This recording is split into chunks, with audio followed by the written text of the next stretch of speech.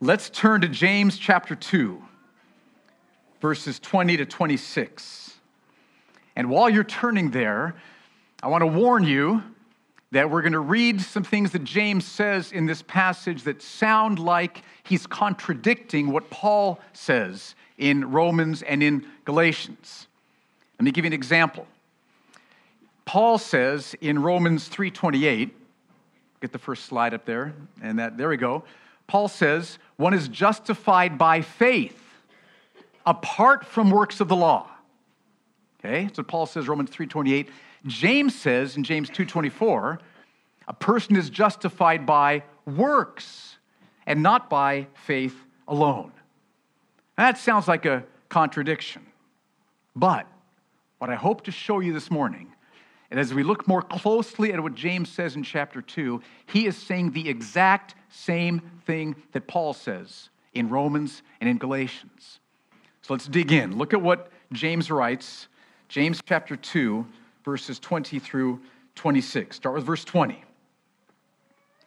Do you want to be shown, you foolish person, that faith apart from works is useless? Was not Abraham our father justified by works when he offered up his son Isaac on the altar?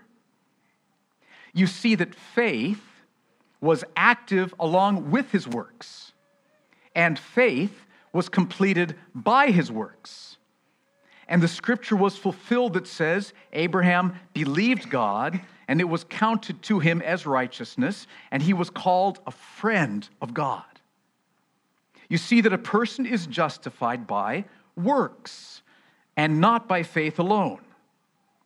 And in the same way, was not also Rahab the prostitute justified by works, when she received the messengers and sent them out by another way? For as the body apart from the spirit is dead, so also faith apart from works is dead. Now in verse 20, read that again. James says, do you want to be shown, you foolish person, that faith apart from works is useless? So James wants us to understand that if you think you have faith and you don't have works, there's a problem. Your faith is useless. Okay, so let's dig a little deeper into that. What is the problem with a faith that has no works? What's the problem? A couple of weeks ago, we saw from verses 14 through 16 that when James talks about not having works, he's talking about not obeying God. So you'd be not having works if, for example, you didn't love God's word and study God's word. Or if you weren't devoted to prayer, that would be not having works. Or if when you're tempted, you don't fight against sin, that would be not having works. Or if you're not part of a Christ-centered community where you have brothers and sisters that you're devoted to, that you're loving, that you're serving, that you're bearing their burdens, you're praying for. Or if you're not reaching out to lost people with the gospel. So any of those and many others would be examples of what it would mean to not have works. And James says that if we think we have faith, but we don't have works, we're not obeying God, then our faith is useless. Useless for what? You read verses 20 with 21. Read those two verses together and we'll see. Do you want to be shown, you foolish person, that faith apart from works is useless? Was not Abraham our father justified by works when he offered up his son Isaac on the altar? So, if our faith doesn't have works, then it's useless in terms of being able to justify us. If the faith we have doesn't produce works, then that faith, James says, is useless. Now, why is it so important that we be justified? I'm praying that this morning you'll leave here with a deeper, more powerful love for what it means that God has justified us. I hope you'll leave this morning loving the doctrine of justification. You'll think, I'm justified. What an amazing thing. So let me try to unpack that. What does it mean to be justified? It all starts with the fact that we've sinned and are unrighteous before God. And because of our unrighteousness, we deserve judgment, punishment from God forever. Now, God loves us, cares about us. And the only way that we can be forgiven by God, can be loved by God, can be friends with God, can have God be our loving Father. The only way that can happen is if God can look at us and see us as being completely righteous in His eyes. That's the only way. We who are unrighteous, the only way we can be forgiven and not be punished by God is if God can look at us and see that we are completely righteous in His eyes. And so in great love and mercy and at great cost to Himself, He did not spare His own Son. He sent His own Son, Jesus, to the cross. And Jesus, at great cost to Himself, set His face to walk to Jerusalem, knowing that awaited Him there the cross. And Jesus died on the cross to pay for our sins. He lived a perfectly, morally blameless life. And God did all of that so that we could be counted as having Jesus' perfect moral righteousness. God has made a way for you and me to be justified.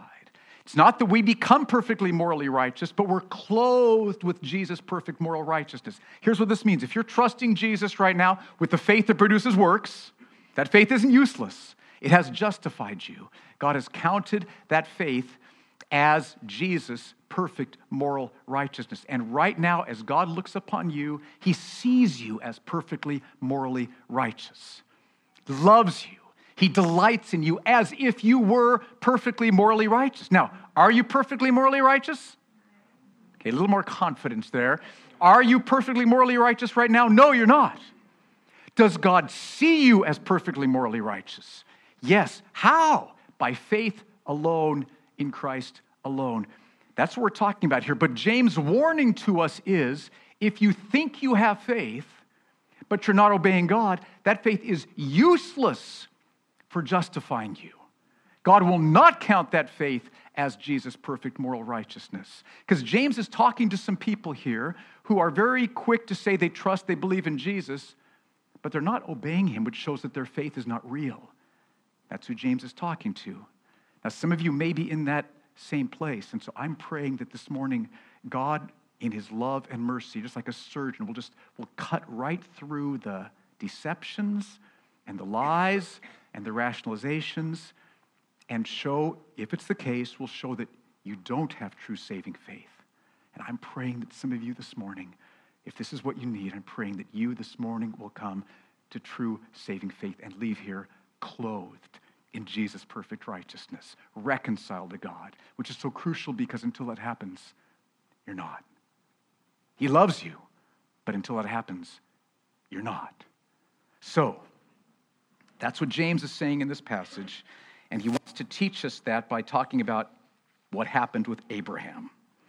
So let's ask the question next, how was Abraham counted by God as perfectly righteous? James tells us in verses 21 through 23, read verse 21 first.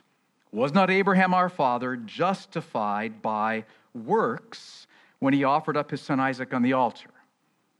And this is a puzzling verse, troubling verse. Justified by works. Pastor Steve, didn't you just say that we're justified by faith in Christ? And I did say that, but here James says Abraham was justified by works. Now that can be terribly misunderstood. We could think that James is saying that Abraham's act of offering his son was so righteous that it finally earned Abraham the status of perfect righteousness before God. Finally, Abraham, you've made it. You are now perfectly righteous. You're justified. We could think that's what James is saying, but that's not what James is saying. Because in verse 23, James tells us about how Abraham was counted perfectly righteous 15 years before he offered Isaac on the altar, by faith alone. And there's nothing about works in verse 23. Let's read verses 21 through 23. I want you to see this for yourself. So verse 21, was not Abraham our father justified by works when he offered up his son Isaac on the altar? You see that faith was acting along with his works, and faith was completed by his works, and the scripture was fulfilled that says, Abraham believed God, and it was counted to him as righteousness, and he was called a friend of God. Now, what we have to understand is that James here is talking about two different events. In verse 21, He's talking about the time when Abraham offered up Isaac. God does call us to do hard things sometimes. And Abraham obeyed God and offered up Isaac. He knew God was going to bring Isaac back down from the mountain. You can read that if you read carefully. He knew that he was going to bring Isaac back down from the mountain. God had given Isaac to him. He trusted God. God was testing him. So God does call us to do hard things, and Abraham obeyed. That's verse 21. But in verse 23, James talks about something that happened with Abraham 15 years earlier. Now, here's what happened 15 years earlier. Here's the background. Before being saved, Abraham was an idol worshiper. You can see that in Joshua chapter 24. And in that time and in those cultures, idol worshiping included rituals that were horrifying, absolute abominations, and Abraham was an idol worshiper. And because of God's justice, because of God's righteousness, God had to punish Abraham. Abraham was under God's wrath, not a friend of God, separated from God. Abraham was unrighteous before God. But because of what Jesus would do thousands of years in the future, God came to Abraham in mercy and said, Abraham, I'm going to lead you to an amazing land you don't know about, but I'm going to lead you there, and I'm going to bless you. And through your offspring, I'm going to bring my blessing to every people group of the earth. And then a little bit later, God took Abraham out to the sky at night, and he said, look at all the stars. And he said, Abraham, that's how many offspring you're going to have. Now, Abraham and Sarah hadn't had any children yet, and they were getting old. And then Genesis 15:6 says, Abraham believed God, and it was counted to him as righteousness. That's what took place. And he was called a friend of God. So that's what's being talked about in verse 23. So Abraham believed God, and God counted his belief as righteousness. And as a result, he was called a friend of God. So Abraham, at the moment he put his trust in God, he moved from being unrighteous and under God's wrath and not a friend of God. At that moment, by faith alone, he moved to being righteous, perfectly righteous in God's sight, having a lifetime of perfect moral righteousness, past, present, and future, being a friend of God, being completely forgiven of God. And is there, again, anything about works in verse 23? Nothing about works in 23. What did Abraham do to have that happen in verse 23? Believed God, okay?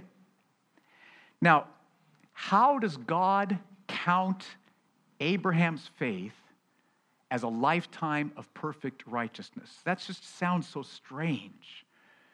And I heard an illustration from John Piper. I couldn't find exactly where he wrote it, but I've got a vague recollection in my mind, so I'm probably going to butcher it a little bit, but I hope this helps some. Here's the illustration. Imagine that a father comes home from work one afternoon, and at dinner time, he says to his son, the car needs to be washed. And listen, if you'll wash the car tonight, I know you've been dying to have me take you to the football game. Wash the car tonight, I'll take you to the football game tomorrow.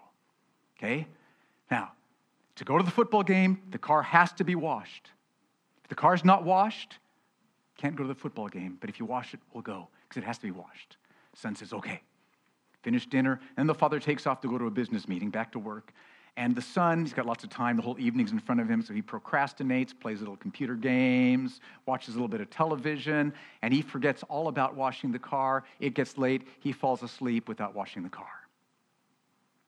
Father comes home late from his business meeting, about midnight, pulls in, sees that the car wasn't washed, walks in, sees that the son is asleep.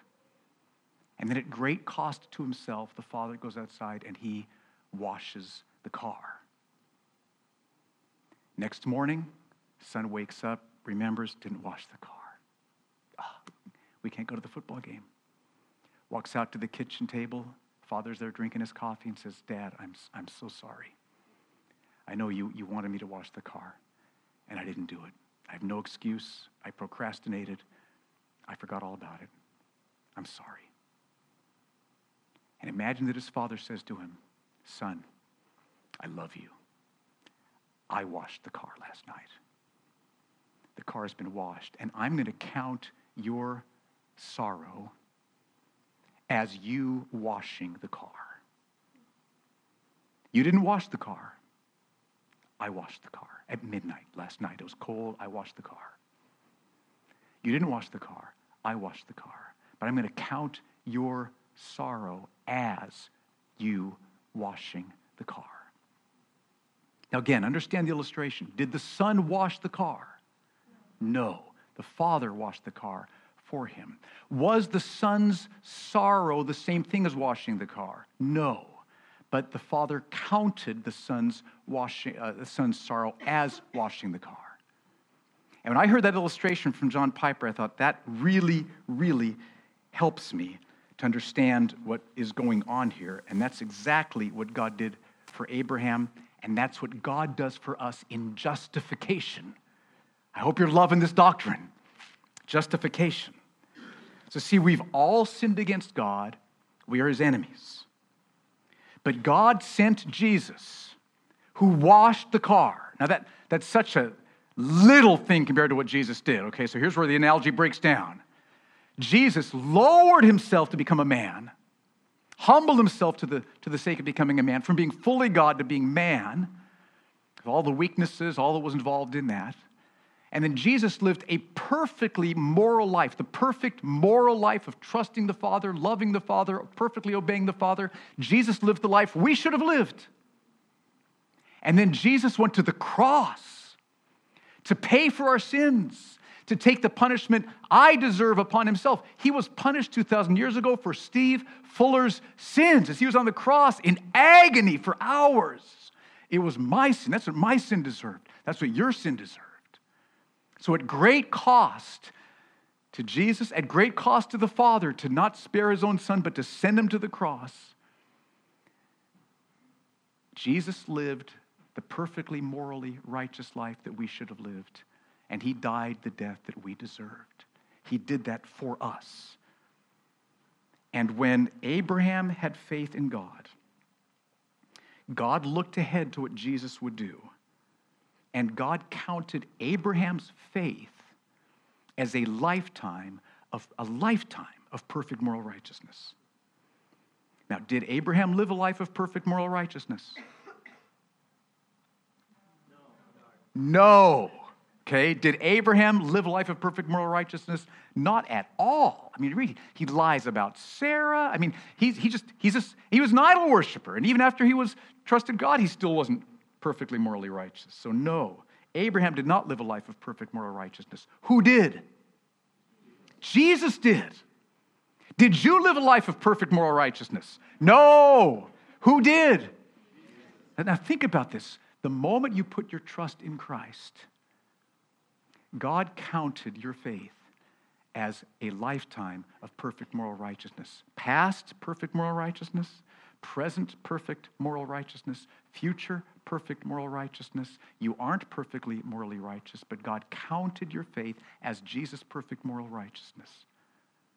And so he looks at you now and he sees you in Christ as perfectly morally righteous. That's justification. That's how Abraham was counted by God as perfectly morally righteous. Verse 23. Now in your margin, don't do this yet.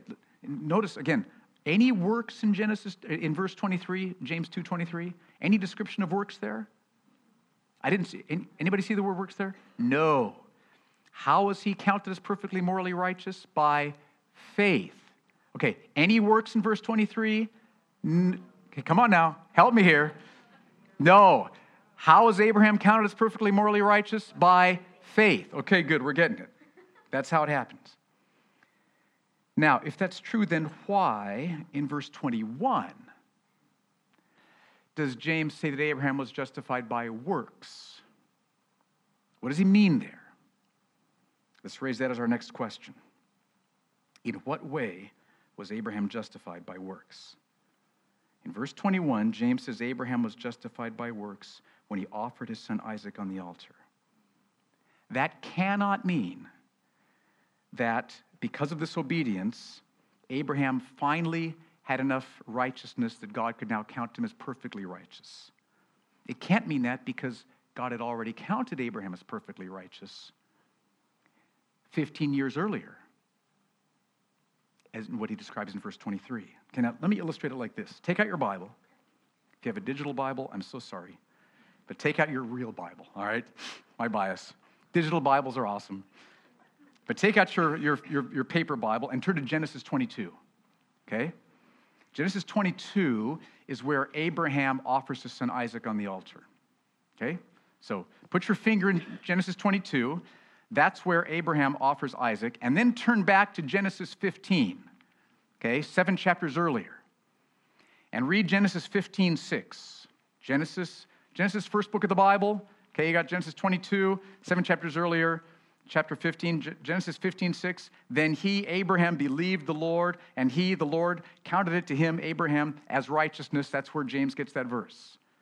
So 7 chapters before Genesis 22. So you see Genesis 22, 7 chapters earlier, about 15 years earlier, Abraham was counted as perfectly morally righteous. Okay? Now, if that's the case, then in what way was Abraham justified by works 7 chapters later, 15 years later, in Genesis chapter 22? What does James mean when he says that Abraham was justified by works in Genesis 22? Here's what I think he means. He means that Abraham's works showed that he had genuine faith. He had genuine faith back in chapter 15, verse 23 of James 2. The moment he had genuine faith, God counted that faith as Jesus' lifetime of perfect moral righteousness, and he was completely forgiven. And he continued living by faith, had ups and downs, basically an upward trend. He wasn't perfect, but he was seen as perfectly morally righteous that whole way. Chapter 15, chapter 22, he obeyed God, offered Isaac on the altar, and that showed that his faith was genuine. Okay, did Abraham's obedience earn perfect moral righteousness from God in chapter 22? No.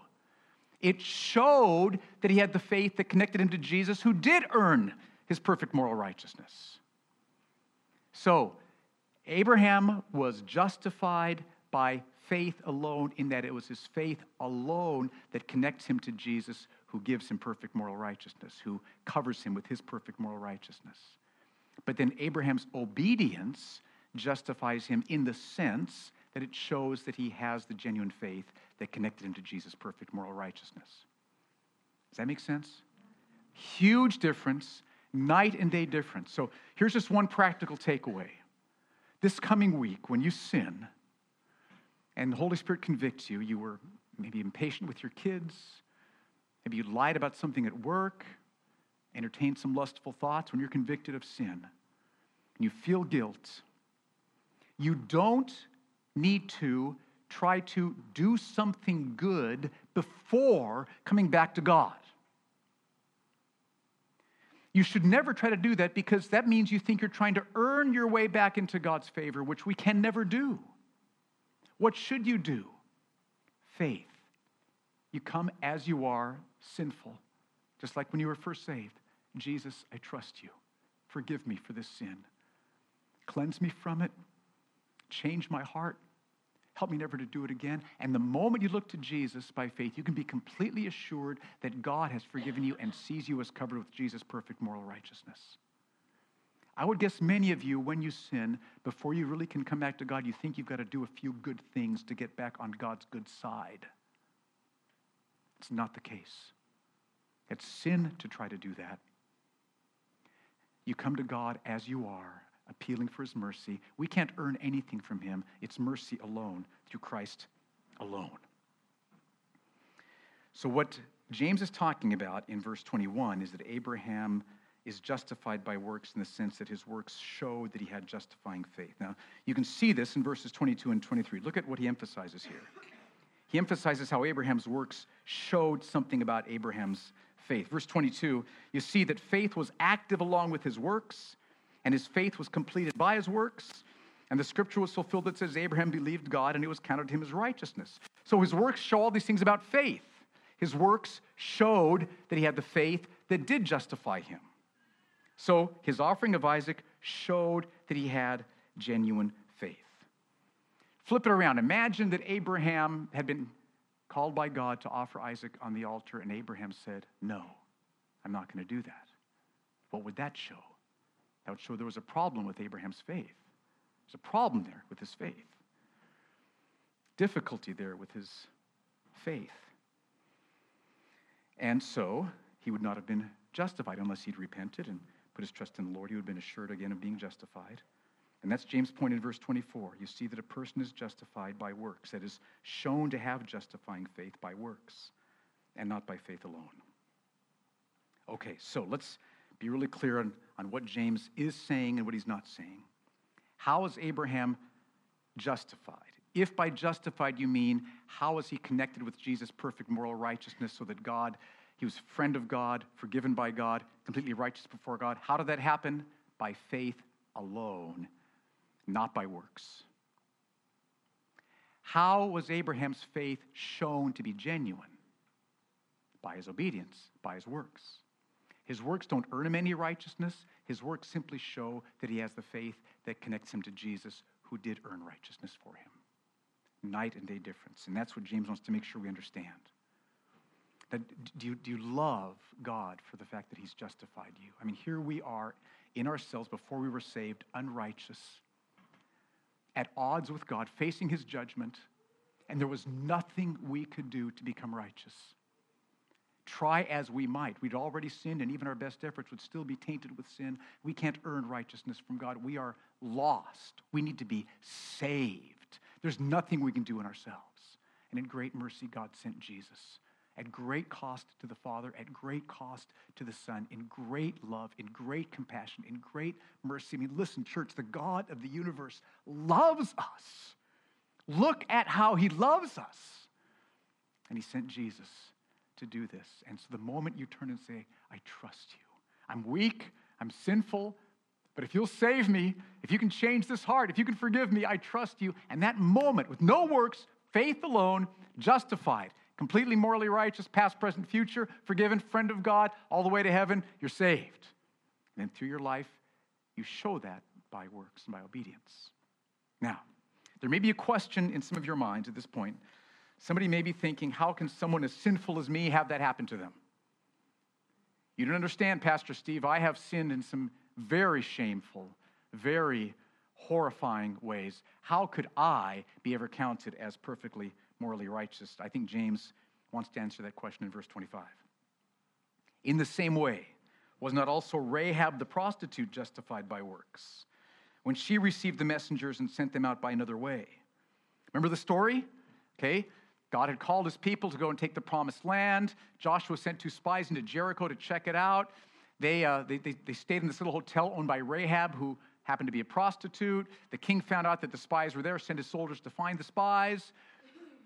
Now, Rahab, interestingly enough, as you read the story, she'd heard about what God had done in delivering Israel from Egypt. She'd heard about the parting of the Red Sea.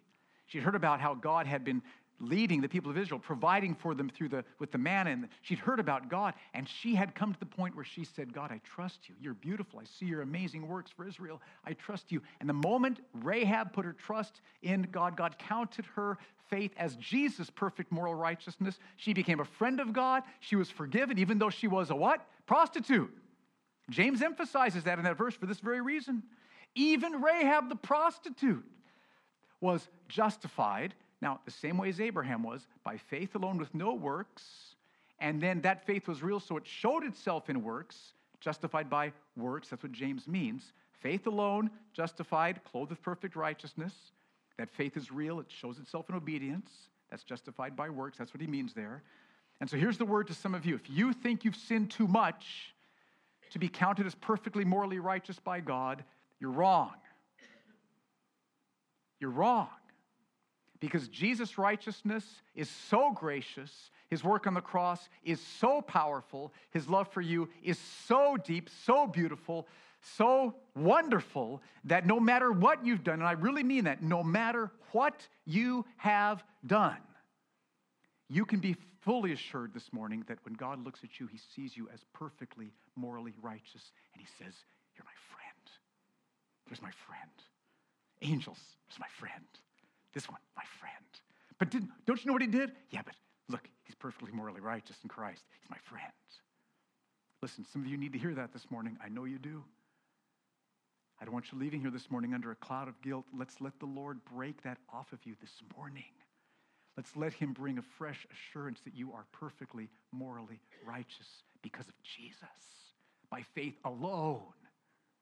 Oh, Lord, do that this morning. Okay, one more question. And that is James' main concern in this passage is, again, people who think they have faith, who don't have works. So one more time, why are works so important? This is where he ends this section of his book, verse 26. One more time, as the body apart from the spirit is dead, so also faith apart from works is dead. Listen, if you don't have works, if you're not obeying God, your faith is dead. Unless something changes, your faith is dead. So important.